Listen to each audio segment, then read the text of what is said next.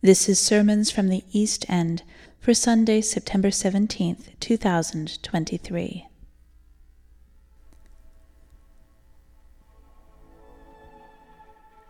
Psalm 13, a Psalm of David.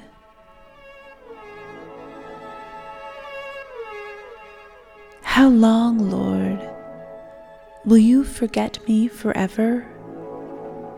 How long will you hide your face from me?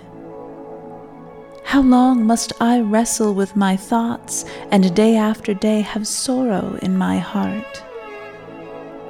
How long will my enemy triumph over me? Look on me and answer, Lord my God. Give light to my eyes, or I will sleep in death, and my enemy will say, I have overcome him. And my foes will rejoice when I fall. But I trust in your unfailing love. My heart rejoices in your salvation. I will sing the Lord's praise, for he has been good to me.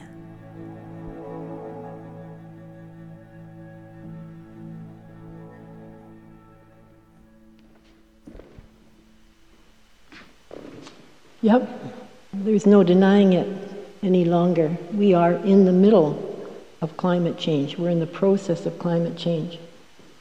That 2023 report of the United Nations Intergovernmental Panel on Climate Change that Antonio Guterres was just speaking to, it noted that our practices have led to global warming of 1.1% degrees C above pre-industrial levels. This has resulted in more frequent and more intense extreme weather events that have caused increasingly dangerous impacts on nature and people in every region of the world. A snapshot of what's happening here in Canada, we are experiencing the impacts in the form of higher temperatures, heat waves, droughts, floods, glacial melting, and increased frequency and intensity of forest fires. The multiple effects of forest fires are especially concerning. The forests sequester CO2 and produce oxygen.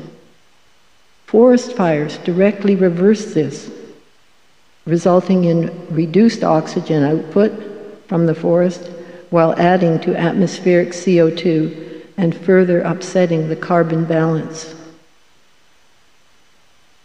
Reporting on wildland fires, Natural Resources Canada noted that climate change during the 21st century is expected to result in more frequent fires in many boreal forests with severe environmental and economic consequences. And I think, yes, this map shows, to illustrate, it's from Wikipedia, and it shows the areas affected by forest fires in Canada in this forest fire season to date from March the 1st to September 11th. And if we can see the table next. This table from Natural Resources Canada shows the number of fires in areas affected to date in 2021 compared to the 10-year average. What's particularly startling to me is the area, the increase in the area, an exponential increase of area affected from about 2 million hectares to 16 million hectares. But maps and tables don't show the impacts of the fires, the loss of lives, the massive evacuations, the loss of homes, businesses, and infrastructure, and increased frequency and intensity of forest fires is just one impact of climate change. So where are we now? Now that we are directly experiencing the effects of climate change, society has mostly moved on from denial, but we now seem to be bogged down in bargaining about limiting carbon and current and future carbon emissions, by how much, how and when to do it, and who to pay for it. Repairing the immediate damage and mitigating the impacts of climate change, how to do it, and who to pay for it. And all the while, meeting society's needs equitably and maintaining a positive social order, how to do that, and who to pay for it. Over to you, Ron. How long, oh God, how long? Many of you here will remember that my very first sermon in this sanctuary, April 22nd, 2001, titled Confessions of an Earth Day Chicken Little. I have done a couple more since, along with Earth Hour vigils with Judith, Dale Hildebrandt, Alana Mitchell, and my wife, Ann McElraith. But as you could see from the video compilation, we have been talking about this issue for so very long. Even going back to the 1950s or longer, when geologic scientists working for the oil and gas industries started researching and reporting on the effects of burning fossil fuels and hydrocarbons would have on the environment and ecosystems. Judith has brought us up to the present with a snapshot of where we are now. This morning, as we observe the Creation Sunday of Fire, we invite you into this urgent and critical conversation. We're calling everything you wanted to know about CO2, but we were afraid to ask. What does this mean for our faith community, for our neighborhood, and for the wider communities? As we found during COVID, faith communities and other community groups brought to the table their experience and skills, working together for community benefits and in support of each other in difficult times. With these resources, they are able to respond nimbly and positively to meet community needs. As we begin feeling our way through this climate emergency, I invite you to consider and engage in the ongoing conversation. Here are a couple questions you might consider and we might discuss. What most concerns you about climate change and its impacts? And how are you coping with that? Are there steps you could take as a household and as a faith community to reduce our carbon emissions, to be more resilient and more able to offer support to others? Thank you for the opportunity to share this conversation with you. Do you have final comments before? Final comments? Well, I was just going to respond to Anne's, and it's just like a footnote on it, in that one of the big bargaining points currently in Canada is the issue of a carbon tax. Because I think underneath that issue is the desire on the part of many people to continue all of the comfort and convenience of our current lifestyle unabated. And so they're putting this condition on any action that's taken. It's been said that by experts that a carbon tax is the most efficient way to address, or one of the most efficient ways to address this issue. But people who want to maintain the status quo of our current lifestyle in every way are objecting to the carbon tax. So that's just one example of how these dynamics are at play. As a final comment, I'd like to go back to how I started. We have been talking about this for so very long.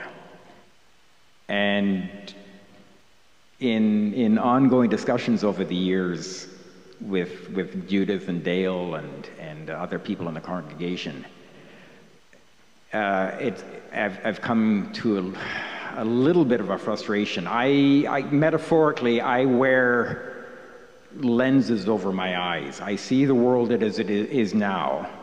I see the world as it could be, and I see the world as it will be if we do not get this right. I need to make it perfectly clear, and Judith and I talked about this recently, we're in for a hard landing. There's no two ways about it. We have to, as Bill McKibben said, it's too late to stop climate change. We have to, our job now is to make it, our job is to stop it from becoming a complete and utter calamity. We have overshot. We need to reduce our carbon emissions. I looked at this stat recently, and I think it's Canadian, because as Brianne says, we're one of the top emitters on the planet. We need to reduce our emissions by 45% by 2035, just 11 years away, and we need to reduce our emissions by 60% by 2035. It's going to be tough, it's going to be challenging, but I ask you, what is the alternative? Judith and I do not see a complete collapse yet, but we do see challenging times ahead, and it's all hands on deck. It is people have called it a World War II mobilization.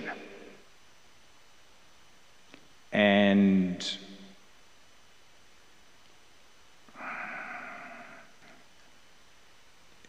if we as Christians are called to love one another and love creation, the cross is light with all hands chipping in. I've talked to people, and you know, it may be a bubble here that we are all committed to this. Step outside these doors or look online of comments to any climate scientist, and the vitriol and the dismissive comments, the denialists are still out there. And we need to step up to make our transition. Thank you, Ron and Judith, very, very much.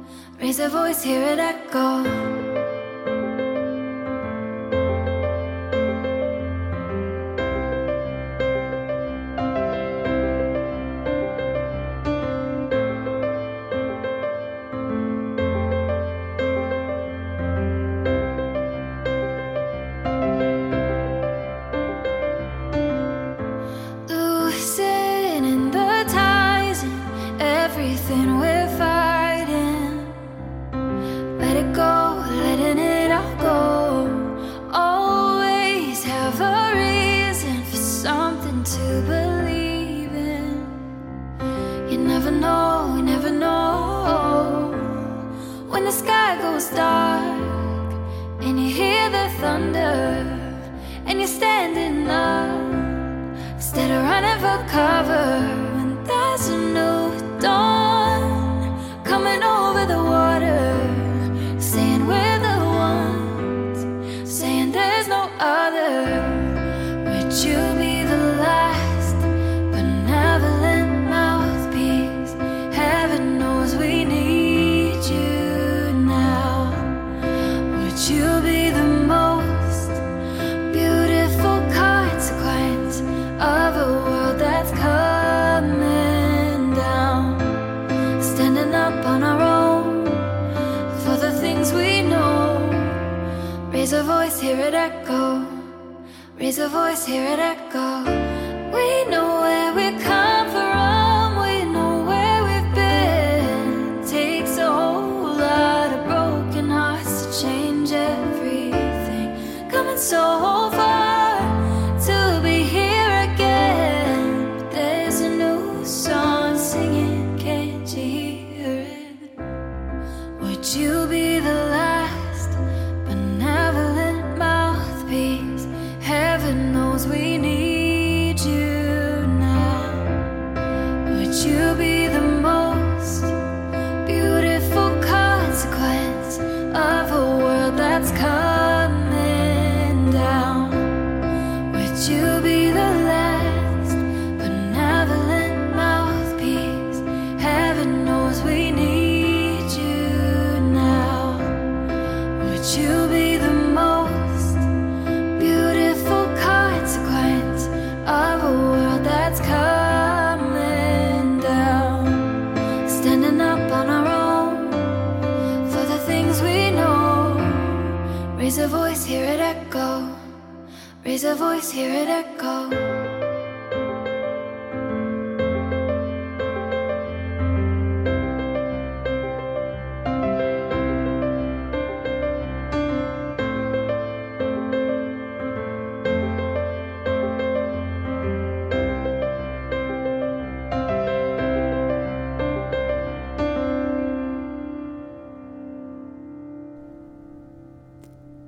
East End United Regional Ministry is an affirming congregation of the United Church of Canada in Toronto. To learn more about our many programs, please visit our website at www.eastendunited.ca.